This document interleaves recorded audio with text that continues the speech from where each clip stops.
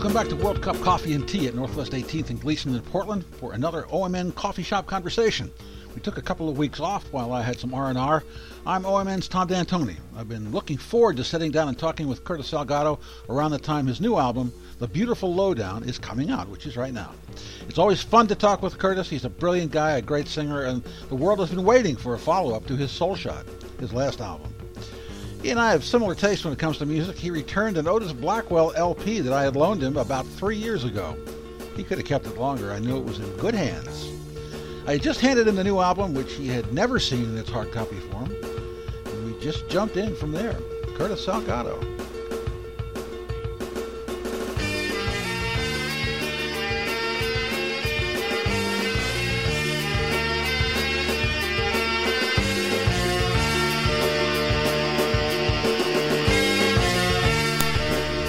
Okay.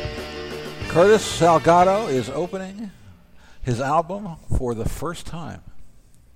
What do you think? Nice. How does it strike you? Yeah. Is it still special? Oh, it's always special. You know how long it took me to make this thing? Yeah. I mean, man, Yeah. you are like sleepless nights. Yeah. Yeah. It's kind of a first adventure for me because I did a lot of the work. I mean, I wrote all the songs, I write songs, but this time I saw a process through that is usually handled by the producers, Tony Bronigal and Marlon McLean, or Marlon McLean and Tony Bronigal. Okay. And Marlon McLean's been my producer on all of my records. As you know, he's like, he was the guy that founded Pleasure. Sure. He founded Pleasure along with other members in Portland, and he's one of the founders of the band called Pleasure. Yeah. Which was kind of ahead of its time, fusion funk. Yeah. And There's always rumors that they're coming back. that'll never happen. Okay. I guarantee it. Oh, well. Anyhow, so Marlon, Tony, whatever. So they kind of stepped back and gave me the reins. That's what I mean. And so I was buying the studio time. Why did you do that? Why did that happen? Because, well, first of all, time, and secondly, finances. But I wanted to, and I want to be a producer. Aha. I want to be able to. I have so much to learn, and these guys can talk. The technical aspect of it, how to get particular sounds and this and that, and my thing is, it's like to play some record and go, I want it to sound somewhat like this, as close to this. And I don't mean the notes, and I mean sonically. Yeah.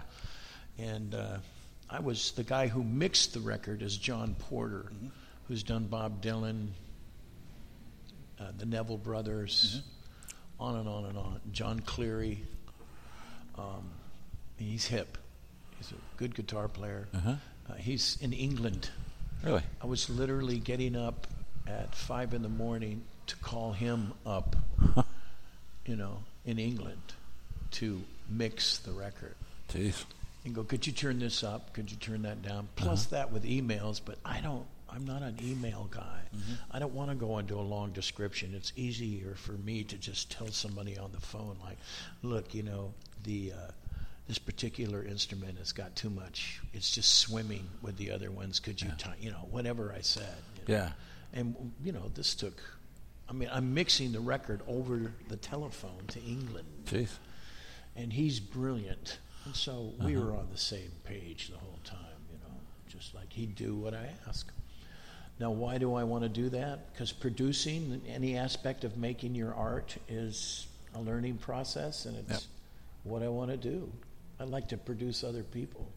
Really? Yeah. I would. That makes sense. Yeah. Yeah. I have I don't mean to sound pretentious, but I know a song and what it would fit an artist, and I know how to arrange stuff. Yeah. So, yeah. So I think I do, and I want to hone that skill even more so. So did the sessions go down any differently with you producing? No, it's just all fun. It's, you know, Yeah. you know what it is? It's to get a live sound. Mm-hmm. There's all sorts of different ways that records are made. I'll give you an example. Here's a small one. Tom Petty once started with just Jim Keltner with a drum beat. Mm-hmm. And then they built the song around his drum beat. But that's the first thing we recorded. Mm-hmm. So just Keltner with this drum beat. Mm-hmm. And then they built around that. What I do normally in all my records, what I do is write the song, make a little demo of it, send it out to my producers, see if they like it, and my manager, and I convince them that I know they trust me. Mm-hmm. And I know this song, and I can hear it. Mm-hmm. And then I go into the studio, and the great thing about playing with the LA guys, which is Michael Finnegan, mm-hmm. who, do you know Michael Finnegan? Mm-hmm. Sure. For your listeners out there, Michael Finnegan is on everything from Jimi Hendrix to Crosby, Stills and Nash to Bonnie Raitt to, you know, he's on thousands of records and is considered one of the most soulful, blue-eyed soul singers, Hammond B3 players on the planet. Mm-hmm. He's played with everybody from Cannonball Adderley to, you know, like I said, the Dixie Chicks, Joe Cocker, blah, blah, everybody. So. Yeah. He's on there. Johnny Lee Shell's on there. Larry Fulcher's on there. Mm-hmm. These guys are seasoned LA studio musicians. And I literally can send them what I want. One of them will chart it out. And then when we roll tape, it's like, here's what I'm after. Here's what I'm going for. And then we do it. And then I add the sweetening on afterwards. Mm-hmm. This year, on this record, the sweetening was all done up in Portland. Really? Except for the lead vocal part. Hmm. So horns and background vocals. Mm-hmm. The arrangement, the composing of the horns, like what they will play. Yeah. And the arrangements was done by David Mills, but I sang David Mills the part. Really? So I would go, blah, da, da, right here. And I would play the tape that I'd made in L.A., the rhythm section, and then sing what I want. Huh. No, not that note, like blah, da, da, like this. And I went, he'd write it down. We'd go over to the piano and check it out. We'd tweak it. I'd say, not that, this. Right, it should come in right here. So I'm not, but he's writing it. And then he went home and arranged it. In other words, then he went home and put in alto, baritone, tenor, like that. Wow. So it has a chord. Wow. Awesome. So that's, so I composed the entire record with the help of my friend. You know, one time I did a long interview with Sam Moore. Oh, I love him. And he went into this really long description of how all those sessions went down with Isaac Hayes as the producer. Oh yeah, it was amazing. Yeah, just amazing. Pretty much the same thing. They'd sing out the parts, play it on there, and the fellas would stand there. Sam and Dave would stand there, and then they're rolling. They're rolling tape. Yeah. You know, you can't do that anymore. I mean, this was a studio where they're not really paying for studio time. They're there in a studio creating, and that's all free. I can't go in and do that in a studio. Yeah. You have to do that at your house or at someone's garage or a space. So those days, you know, if I went to a studio and they're rolling tape, time is money. Yeah. So you better go in somewhat prepared. Mm-hmm. And so everything is demoed out and rehearsed and then brought into the studio. Well, let's talk about some of the other people in your LA band. Tell us something about Johnny Lee Shell. Well, Johnny Lee Shell, when I first saw him, he was playing slide guitar and lead guitar with Bonnie Raitt for years. Mm-hmm. And he's also on Bob Dylan records, I think, and he toured with John Fogerty. Now, in this day and age, I'm 62 years old, but you know, this guy's a very seasoned and a great guitar player and a great slide player. Just a really nice person. He too his presence in the studio is he knows just what to play. This whole band, what they call mistakenly the Phantom Blues Band, that's because they were on the Grammy Award-winning record called Phantom Blues by Taj Mahal. And so this name stuck with them. Yeah. But they're on so many sessions. Yeah. B.B. King, Jerry Lee Lewis, all sorts of stuff. Yeah. Yeah. And, not just R&B, singer-songwriters. Anyhow, Johnny Lee Shell is just an incredible presence. He's this easy Texas. He plays perfectly. He knows just what to play almost instantly. And what not to play. And what not to play. Yeah. Yeah. Yeah. I can go in with these guys and pretty much give them an idea of what I'm looking for with no rehearsal. That's the difference between these guys can sit down and pretty much put out what you're looking for. Like the Wrecking Crew. Yeah, exactly. Yeah. That's exactly what they are. Yeah. They're like Booker T and the MGs or the Wrecking. They are the Wrecking. Or the Bar-Kays. Yeah. Yeah. They've been in studios for so long, they know that stuff's going to be layered. Yeah. And then they play if it doesn't feel good, So that's the whole idea. I'd already made 2 records with these guys. Yeah. And when I'm working with them, you're either laughing or you're rolling tape. Yeah. You try not to laugh on tape. Well, that's... I'm glad you're having fun. Oh, man. I love these people. Yeah, yeah.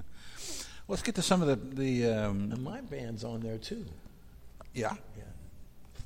For instance? Well, it's Brian Foxworth, Tracy Arrington, Vios Dotson, and Brian Harris. And they're on 4 of the songs on this record. Vios Dotson is... You see that name, and you never know who is this person. He's kind of in the shadows. Well, Vios chose that.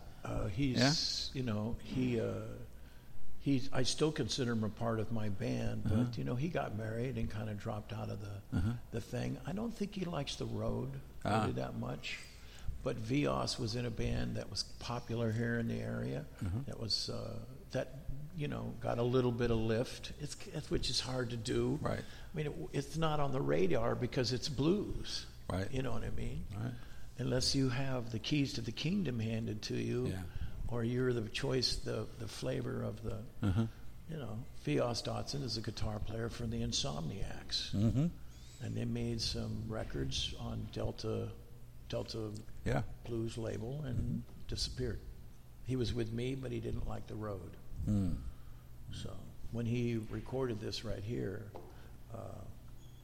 was before that he just kind of said, it doesn't matter. Vios will be playing with me. I just told my road manager to see if Vios can do a gig in Canada with me. Yeah. So he's still a part of the band. Yeah. Yeah.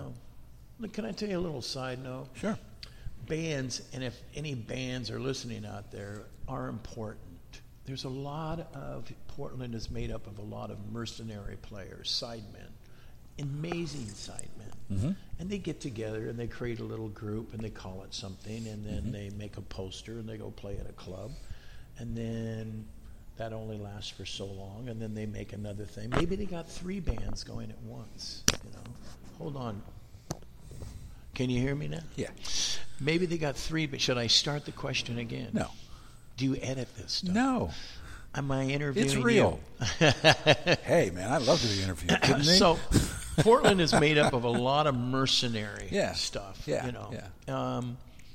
A particular individual gets their material together, and then they hire.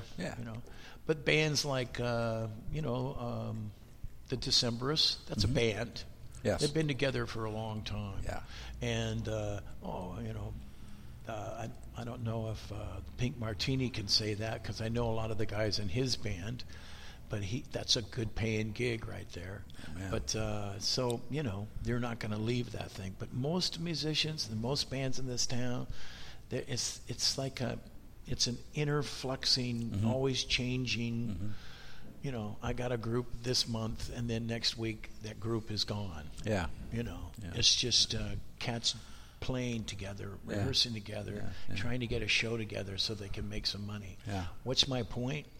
Bands are important. Yeah. That's when you really start developing a sound. And, that's what I would...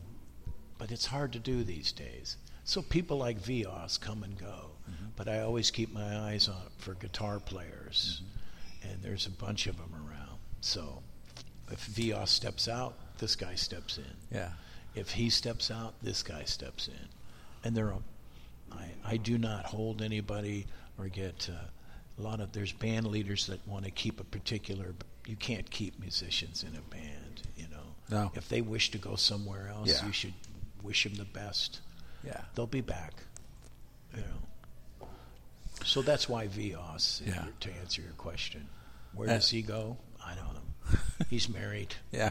Comes out of the woodwork now and then. I think he's playing a little bit with Earl Thomas right now. Oh, really? Yeah. That's nice. That's nice. Yeah. You go where there's a contract. Yeah. Right. So you got two really, really old friends on this album, Alan and Terry. Yeah, I do. Yes, I do. How old were you when you met them?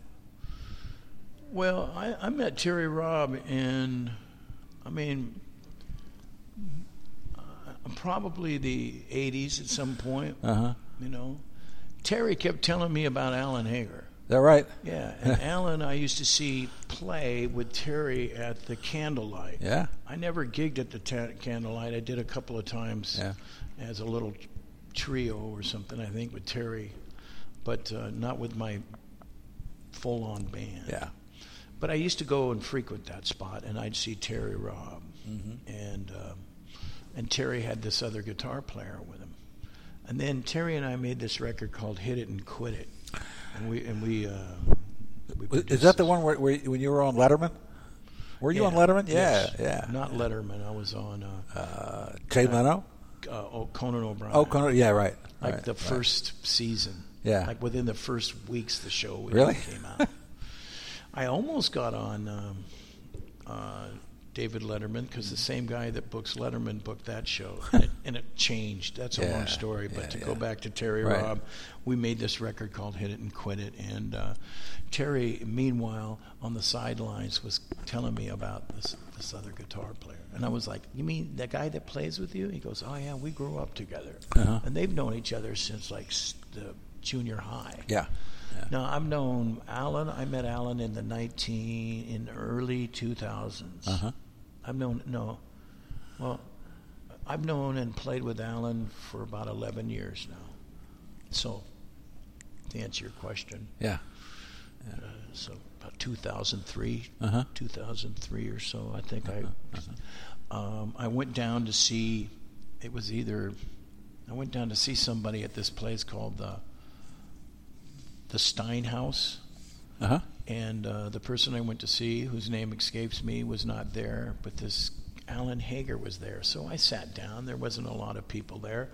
And this Alan Hager started playing a Charlie Patton song. Whoa. But, but he not only did it, he laid the guitar on his lap. Whoa. And I know the recording. Yeah. And nobody's seen Charlie Patton. There's no film of him. There's no this. There's only records from 78's transferred onto what we have because they threw all the masters away. Right. And here's this guy though playing Charlie Patton, and he's authentic. I mean, to me, it's just like he's done his homework, and he's not only playing guitar straight up, he's laid it on his lap and is playing. Yeah. I'm going, who is this guy? And then he just did this and this and this, and it's he's fantastic, And he started playing Skip James and Charlie Patton, and Mississippi John Hurt, and I was going, I gotta play with this guy. Yeah. And Terry Robb told me about him, and Terry was right. They're both incredible guitar players, and especially is in the pre-war stuff, 20s, 30s, and 40s. Yeah. And the obscure guys too. Yeah. Yeah. So you chose him to play on "I Know a Good Thing." What? That isn't Terry Robb on that. No. That's Alan Hager. Alan Hager. Yeah. Terry is playing the wonderful acoustic guitar on Healing Love. Yes, I was going to get to that. Yeah. Oh, sorry. I thought you said they're playing together on No. I said Alan's playing when I Know a Good Thing. Why was he the right guy for that tune? Because I've been playing. Because he is. I don't. But he is. Terry could have done it too. I understand. But most of the time, that's the best answer. I used to do a TV show. He just is. And they had. I was like the jazz and pop music guy, right? And then had another guy who was a very snooty classical guy, right? And we had Jean-Luc Ponty, the violin player, right? And so the jazz guy, the classical music guy, was getting all snooty about it, right? Said, "Oh, Mr. Ponty, you studied at all the finest schools in Paris. Why do you choose to play an electric violin?" Ponty looked right at him and said, "Because I love it." Yeah, that's it. You don't have to say anything else. Yeah. All right. Okay. Well, because Terry, Terry and I don't know. I didn't think about it. Yeah. Yeah. No, I understand. Yeah, makes sense. I think I picked the right guys for the right thing there. So, I could actually tell you if you want to know the truth. Okay. Unless there's a lie that's I that's haven't more lied. interesting. No, that sounds wrong. Terry plays with a pick, and that is the kind of attack that I wanted on the guitar. Gotcha. Plus, I wanted Terry on it, Yeah. and I also wanted Alan, and I play with Alan these days. Yeah. Him and I have been playing a lot together. That's because Terry Robb has gone on to producing and other things, and him and I used to play together. Yeah. I play with both those guys, and I like them equally. They're both amazing, and that's why. Terry attacks his guitar, has a certain kind of thing. He's playing acoustic on it, and I wanted that percussive kind of pick sound. And I recorded with Johnny Lee Schell playing one of the guitars on I Know a Good Thing. Mm-hmm. And what I was after there is kind of a Mississippi Hill approach. That's my version of Mississippi Hill music. Believe it or not, in the 1980s, 81, 82. You're talking about I Know a Good Thing, right? Yeah, right. Well, you can kind of hear the fife and drum, and right. Kind of, not really, but kind of, It's suggested. It's two guitars. It's two guitars and a handmade little drum kit that was put together by Tony.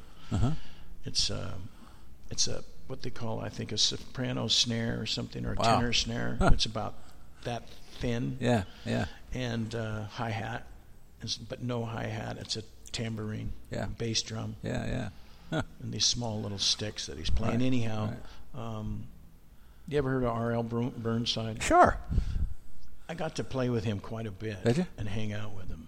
And believe it or not, in Eugene, Oregon. And that was my first exposure to Mississippi Hill music. Did you ever get to play with Otho Davis? No. Fife and drum. Never ran across that. Yeah. I'd have to go to Como, Mississippi. You would. And it's just not something I think about doing every now and then. I think I'll go to Como today. No, R.L. Burnside was launched first by this guy named hold on a second. It's there. I used to teach him harmonica, but he ran around with R.L. Burnside and actually pulled him out of Como, Mississippi, and started traveling. With COMO. Say what? COMO, Como? Como, Mississippi. That's where R.L. was from. That's where Cedric is from. Cedric Burnside. Named after Perry Como. Yeah, Como, Mississippi. My grandmother used to call him Perry Como. Right. And she never got the joke. Perry recorded a lot laying down in his bed. Well, that's the famous SLTV, SCTV joke. That's right. Yes. Well, listen, I want to ask you about the first song on the album, Hard to Feel the Same About Love. Right. And I won't be disappointed if it's not biographical. All right. Okay? Okay. Because it sounds biographical. Which song is that? Hard to Feel the Same About Love. Well, no, it's not biographical. That's a character, but it's a character based on basically. Look, I wrote that in 2008 with a friend of mine named Dave Duncan, and on acoustic guitar in Nashville.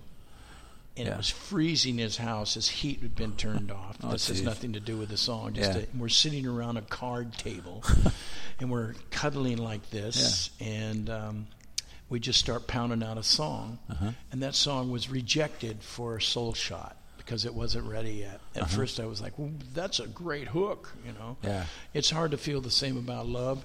And yeah, you could say it's, but that's, I mean, have you ever ran across your first love that you ever been with? First, second, third. Right. Yeah. So, here's the thing. It's just a character. Basically, hard to feel the same about love is. Yes. I think it's a male thing. Right. I think guys always think that they can get back with whoever they're not with anymore. Right. Women are finished. When they're finished, they are finished with you. Probably. You know? Could be. I think it's true. That could be. But it's just first love. You know, the first woman I fell in love with, and you meet her at Nordstrom's, and you bump into her as you're. You know, that's the idea of the song. Was like, you know, what a small world. Imagine running into you. Yeah. You were my first love. Yeah. Taught me all about the blues. Yeah. You know, you broke my heart so bad it's true. It was hard to feel the same about love. Yep. And no matter how long you are apart, there's something inside you that goes, "Have you seen her?" Yeah. Tell me, have you seen her? You know? Oh, yeah. Yeah. So basically, no. I mean, if you want to call it that, but to me, how it was written is, I was just thinking of a storyline. Lots of people think that songs always have to be. Of course, it is. It's your experience, but it's not something that happened to me recently. Yeah. It's it's like, you know what? It's hard to feel the same about love, and then it comes up, and the reason it came up was. When you're running across somebody, that's all. And then you start writing. Yeah. It's, there is no such thing as Lucy in the Sky with Diamonds. Correct. Right. Correct. People think that every song is, something. No, but this is so personal. I mean, it really is personal. Yeah, I appreciate and you that. really make it. Yeah. You really make it believable. That's autobiographical. I Know a Good Thing? No, Walk a Mile. Oh, yeah. Well, how about this? Why don't we let that truly is, Why don't we take a coffee break here and let everybody listen to about a minute or so of it, all right. And then we'll come back. How about that? Okay.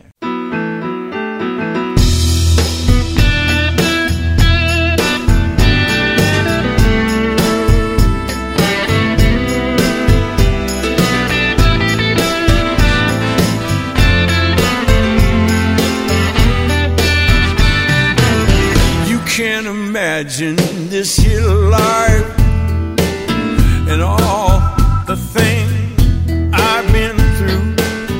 I've been knocked down so many times. Hard times ain't nothing new. I've been cut from stem to stern, so back up again. Lost my brother to the needle. Lost my wife to her best friend. Oh, you'll never know just what it takes to fill these shoes. Before you criticize me, well, walk a mile in my blues. I'm not the only one to walk a trail of tears, and I've got the scars to prove it. I've been on the road for years. I hold my head up high, 'cause crying won't do no good. I ain't asking for nothing. Hell, I wouldn't if I could. Oh,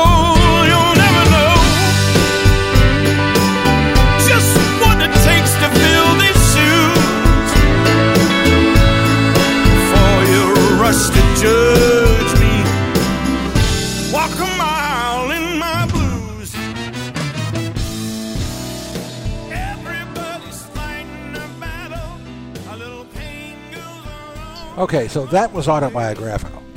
Which Walk a Mile in the Blues. that one is Yeah. kind of. Yeah. That Yeah. comes from stuff that pertains. Look, they all are. I mean, every song on there is Yeah. something. But you have to understand, as songwriters and stuff, sometimes you can hear the whole song. Sometimes the song takes you to where it's going to go. Mm-hmm. And people sit down. When I started learning to write songs and really paying attention to it, can I tell you a little story? Sure. Back when Robert Cray was the golden guy, right? And they had hit. I was with Robert a long time, and Richard Cousins and I used to live together, and so we have a very close relationship. They were playing at the baseball stadium here in town, which is now where they have the soccer Yeah. stuff, and I was opening up for Robert Cray, and we kicked it. We kicked some butt, and I was giving Richard Cousins I was giving him a tough time. Mm-hmm. And I go, hey man, we kicked some butt on you guys, the audience. When we did, we Yeah. kicked ass, And Richard kind of goes, yeah, you guys did, man, except for one thing, Curtis. Every song we played, except for maybe 2, were original songs. Oh. And he went, pow, pow. And I was like, he goes, man, when you start, we're coming up with our own stuff. Yeah. This is our show. Yeah. And he goes, you kicked butt, but, you're doing Otis Clay songs and Yeah. O.V. Wright songs, Yeah. and you're doing songs by all these other artists. Uh-huh. And, of course, I'm doing B-side material that nobody's ever heard of. Right. Syl Johnson, Yeah. this and that. So we kicked it. Yeah. But none of the songs were your own.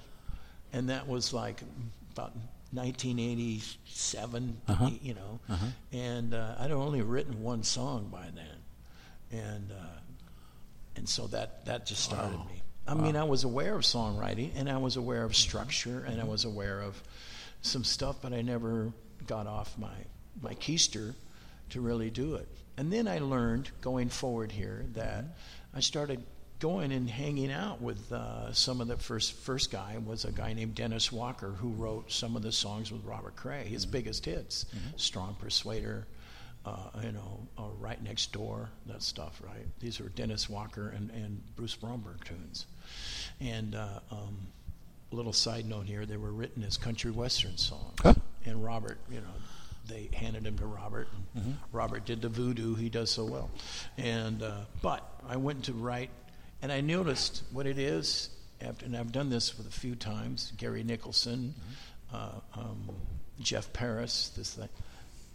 They get up in the morning, and they pour a cup of coffee, and they just start writing. And now, songwriting is it's like the Brill Building and stuff, but that's how these songs are done.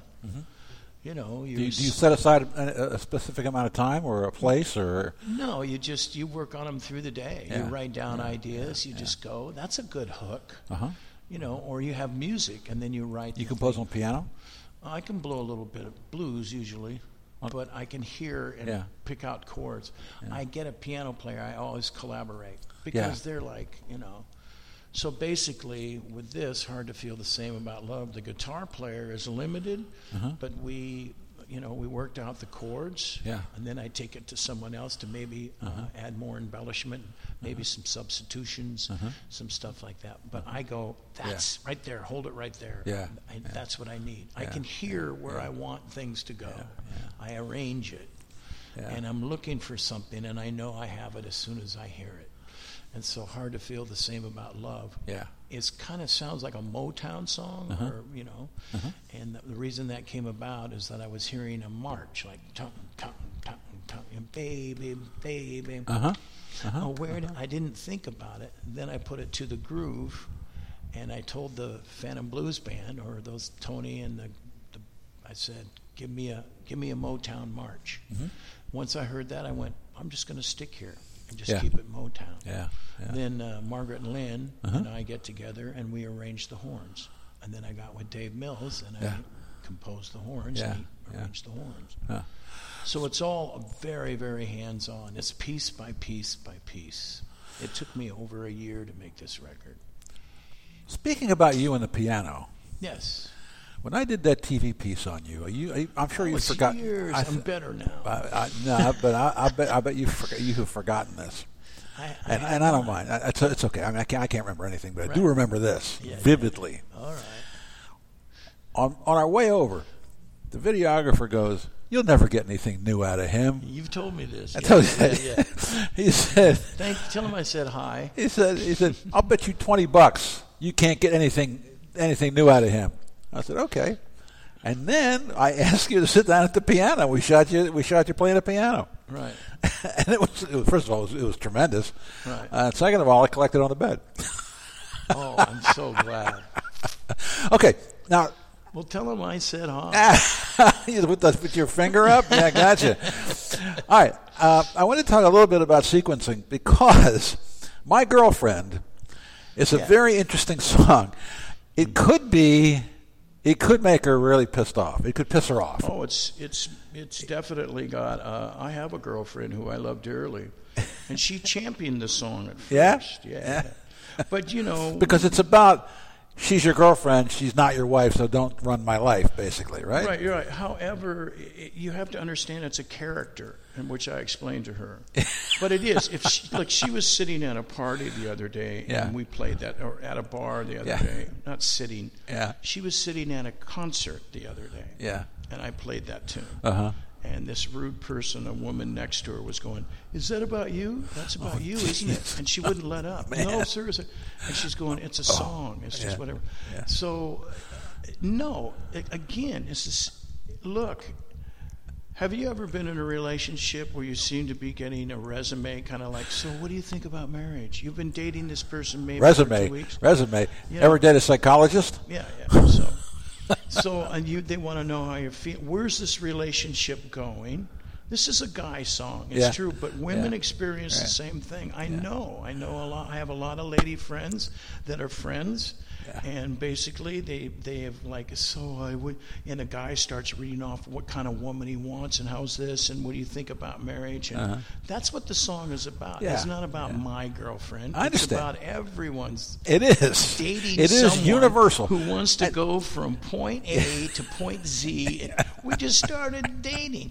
And so, but then you follow it up with a seduction song. Yeah, that's just because of how it's sequenced. Well, but it makes sense. Yeah. Because she might be a little pissed off, but then you remind her why she's with you in the first place. Right. Well, I did. I've got to tell you the truth. I did, the song before is Heartbreak. Yes. And then there's absolutely. Then there's Ring Telephone. Then there's a total soul love song. Yeah. My Girlfriend is James Brown. It's cocky. Yeah. It's James Brown. But it says this, I never ask you, where you go. No need to tell me where you're at. Yeah. No explanation, no signed contracts, and in return, I want that back. And that's very pragmatic, but it's just basically everybody in a relationship really wants honesty. Yes. And it's nice to be informed so I can make an informed decision. But you decision. do hint that the proposal's coming. Yes, I do. You do. Yeah. Just hang in there, babe. We've only been dating a few weeks. That's a carrot and the stick thing, Let's see where this goes. It's the carrot and the first. dick thing, basically. Right now, you can manage my weekends, but not my life.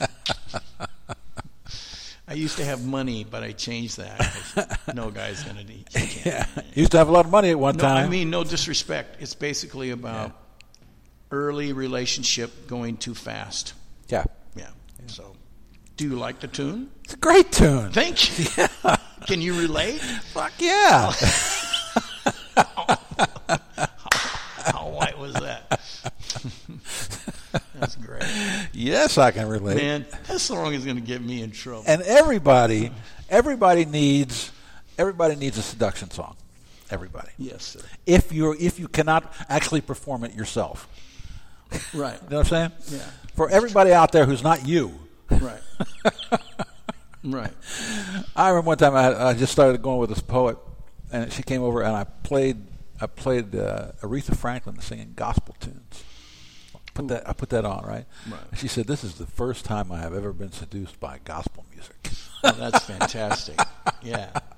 Right. Can I mention something? Yeah. That is about my girlfriend. Which one? Healing Song Love? 5, yeah. Oh, yeah? I've never written a song about Really? any of relationships. I'm 62 years old, and I've had some long-term relationships, and I'm still friends with all of them. Yeah. And wonderful people. But this is the first time I've ever written a love song for somebody who hits me. And Well, I hope she appreciates it. Oh, she did. Good. I sent her the demo Yeah. after the day we made it. I was very proud of it. And Good. it came in 20 minutes. It did. Just boom. Wow. And so I sent it to her, and she cried. Yeah. I was very proud. So Yeah. song number 5 is definitely about my girlfriend. There you go. Yeah. Terrific. So, what was the philosophy of sequencing on here? What was the idea? I mean, because obviously it had to say something. You know, it's not. I hate to make it. I could lie to you right now, but I'm just not that guy. Uh-huh. It is basically going back and forth with management, producers, and members of the Alligator team. Basically, Tim, Tim at Alligator, who does the radio.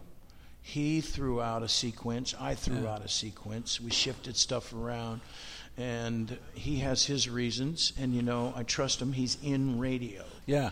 And he's talking with AAA and first, secondary, and third market radio stuff. And this is boring to the listeners, but basically he threw out that, and I said I would rather have this here, da-da-da, and that's how it came about. I have thought about, I know Tim is not thinking about, well, we got to have this one. They're basically going, that's the one that is pumping the hardest. Yeah. So put it first. Yes. That's the next one he feels is radio friendly. Huh. I think personally it's that one. You know, that and I think this one should be there, whatever. But you know what? Yeah. I trust him and I like him, and it's Alligator Records. They treat me right. And the way people listen to music now, you know what I mean? I mean, you can actually hear this record probably for free on streaming. Yeah. So to me, I'm so sorry. I thought I turned that off. You have to go walk your phone? Audience. Anyhow, for me, I'm a songwriter. Yeah. And I've got a sax of it. Yeah. And ideas. Yeah. And I'm just writing songs that feel good and that's something that I want to say that's worth saying, and this is how I want to say it. I did write this in terms of singer-songwriter, and I was thinking of 45s. Really? I think there's 6 songs that are over 4 minutes, and 6 songs that are that are 3 minutes and 50 seconds, 3 minutes and 8 seconds, 3 minutes. Sort of like putting on a 45. Yeah. So I was just thinking of singular songs. And well, that's what I wanted to do, and I hit on every genre. This is on purpose and thought. You even do reggae. Yes, everything that's under the R&B umbrella, because reggae is definitely rhythm and blues. You know, it's extremely. It draws heavily on that. Did you ever hear the Ken Lazarus version of Johnny Too Bad? No. I've not. I found an LP, a Ken Lazarus LP, in a junk store a few years ago, and it's got his version of Johnny Too Bad, which is really good. Actually, is it good? It's really good. Recorded in Kingston. Really? Yeah. I wish I could have done that. There is that's got an amazing story behind it. To me, it's amazing.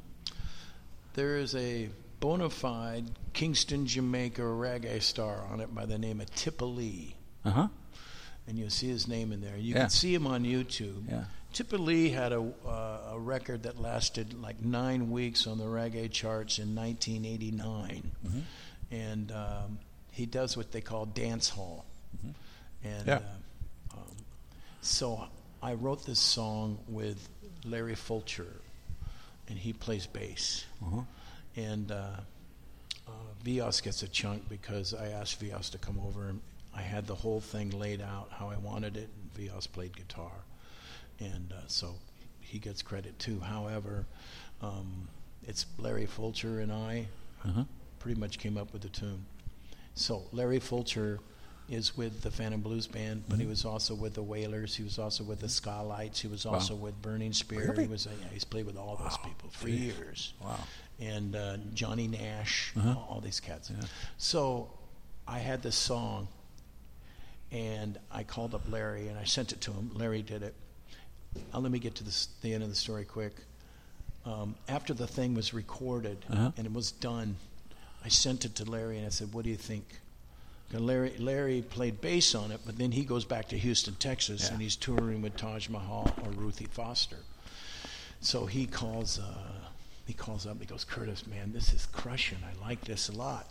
And I said, I'm so glad. And he goes, but it needs dance hall. And I go, what's dance hall? He goes, long ago, man, they've been doing rap in Jamaica a long time. Yeah.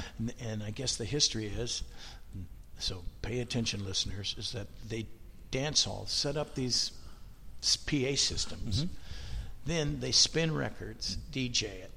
And they'll even take the labels off for competition so that the other dance hall guys, rappers, cannot see who's playing what and what they're going to play. And I didn't know any of this. And he goes, I think we should, my wife, who's, she knew her stuff. I've never met her, but he goes, my wife says it needs dance hall, and she knows. So, what's dance hall? I said. He goes, well, I know some members of Ziggy Marley's band. I'm going to call them up and see who they suggest. And he gets back with me, and he goes, they're pretty expensive. Yeah. And he says, but they've suggested someone who's here in L.A., and I guess he's had hits in the reggae scene in Jamaica, right? So he's not, this is a reggae star in Jamaica, right? So I said, okay. So Larry gets a hold of him and calls me back and says, I found him. He's here in L.A., but he wants $2,000. And I go, what? Are you sure? I don't need dance hall for $2,000. I don't have that kind of money. How am I supposed to do this? The record's finished, and we're on a time thing here, right? And he goes, yeah, I'll call you back. He calls me back. He goes, okay, he'll do it for $5, something like that, right? And so I'm going, well, how do we do this? Oh, by the way, he doesn't have a green card, and literally he's not on the grid, and he doesn't want to be on the grid, so can you give him the cash? I'm in Portland. Wow. He's in L.A. Just then, a friend of mine calls up, goes, hey, Curtis, want to go to the gym, work out? This is what I do. And I said, hey, can I ask a favor? And I asked the favor. He goes, yeah, I'll give you $500. Just put my name on the record. And so I said, you got a deal. I call up Larry and Johnny Lee Shell. I say, John, can you loan me $500 when this guy Tippa Lee comes over? And he says, I think I got it in my strong box. Sure, Kurt, he says in his Texas drawl. I think I got that. Sure. So next, boom, it happened. Tippa Lee knocked it out in I don't know. He's brilliant. Yeah. And to me, that's one of the, I am proud of every one of these songs, but to me, we nailed it. I also called a guy who is a producer in Kingston, Jamaica, and he's produced many, many reggae. He said, you got yourself, this is called One Drop. And he says, this is very, very good. He goes, because I always thought, and I still think, if you're going to do Jamaican music, you got to have that Jamaican accent. There's a certain I listen to it a lot. Yeah. But, I still got a lot to learn. But we nailed that song. Yeah. And I hope you play it on your show. I'll play all of these. Are you kidding me? Okay, all right. So, but Tippa Lee is who's doing that. And that's called dance hall. Yeah. So he starts rapping over the top of it. But, man, he doesn't lose any. And, of course, it's the message of the song. And so I'm really proud of it. one last thing. Yes. I realize I'm occupying your time. No, here, so I called up Kidding Tipoli me. to introduce myself. Yeah. And I can't understand a word he's saying. Oh, jeez. Man, his accent is so Jamaican and so thick and so much. He's apologetic, but he's a really, and like I said, you listeners, look up Tipoli. Tipoli, Tippale, Tipoli. He's got a lot of great videos out there, just really, really streetwise. Yeah. Just, he's got a ton of videos. I remember when The Harder They Come came out, and it was the Saturday night movie. Right. And it was subtitled, right? Right. So years later, I bought a DVD of it, and it wasn't subtitled, and I didn't know what they were saying. Yeah. You have to, yeah. Yes. Okay. One really interesting moment was when Is There Something I Should Know comes on, and it's not you Right. singing. Not at first. No. Who is this person? It's Danielle Nicole. She was from Trampled Underfoot. And do you know Trampled Underfoot? Uh-uh. That's like one of the popular bands that's out there in the blues world. I hate to say blues world because it puts a cap on it. She just was produced by Anders Osborne, if you know him. Sure. He just produced her latest record, and that came out a few months ago. Danielle Nicole Schliblin is her name, and she plays bass upside down and backwards. Really? And she's very good, and she's a beautiful singer. She can sing the phone book. I don't think... and so I met Danielle a few years back when we were doing a concert in the island of St. John's. And she's popular, man. Look her up, man. She's got a draw. She's got a huge fan base. But that's not it, is that we played with her and played with them. She used to have her brothers. It's a family band out of Midwest Texas that was called Trampled Underfoot. But now she's gone on her own. She's going to be at the, I'm playing the Tampa Bay Blues Festival coming up here with Aaron Neville, J.J. Gray, Nice. Danielle, myself. Yeah, Great. Right. Well, you're going to start hitting the road with this album, aren't you? Say what? You're going to start hitting the road with this album now. Have to. Yeah. Have to. Yeah. That's the business. Yeah. So the hard copy drops in a couple of weeks from when we're recording this. Right. But you can find it, you can get it online, and that little link will be right there on the page. I'll be sure and buy one. I can get this online? That's what Alligator told me. That's what. I'm kidding you. Oh. Gonna. Well, they were guarding. Of course. Yeah. They know when they want it out. I said, well, can I? Okay. So can I play it this Friday on my show? And they went, yes. Oh, good. Yes. Yay. There's guest vocalist, typically. Yeah. Daniel Schliblin right there. Yeah. Oh, sorry. Don't break my computer. I'm sorry. Well, hey, thanks a lot. Thanks for giving up all your time here and talking to me about this. That's it? No, we don't get to have any more coffee? Want some more coffee? Sure. We can sit here forever and drink coffee. I'll talk with you all day. I hope I didn't bore you. No. Bore me? I appreciate it. No, indeed.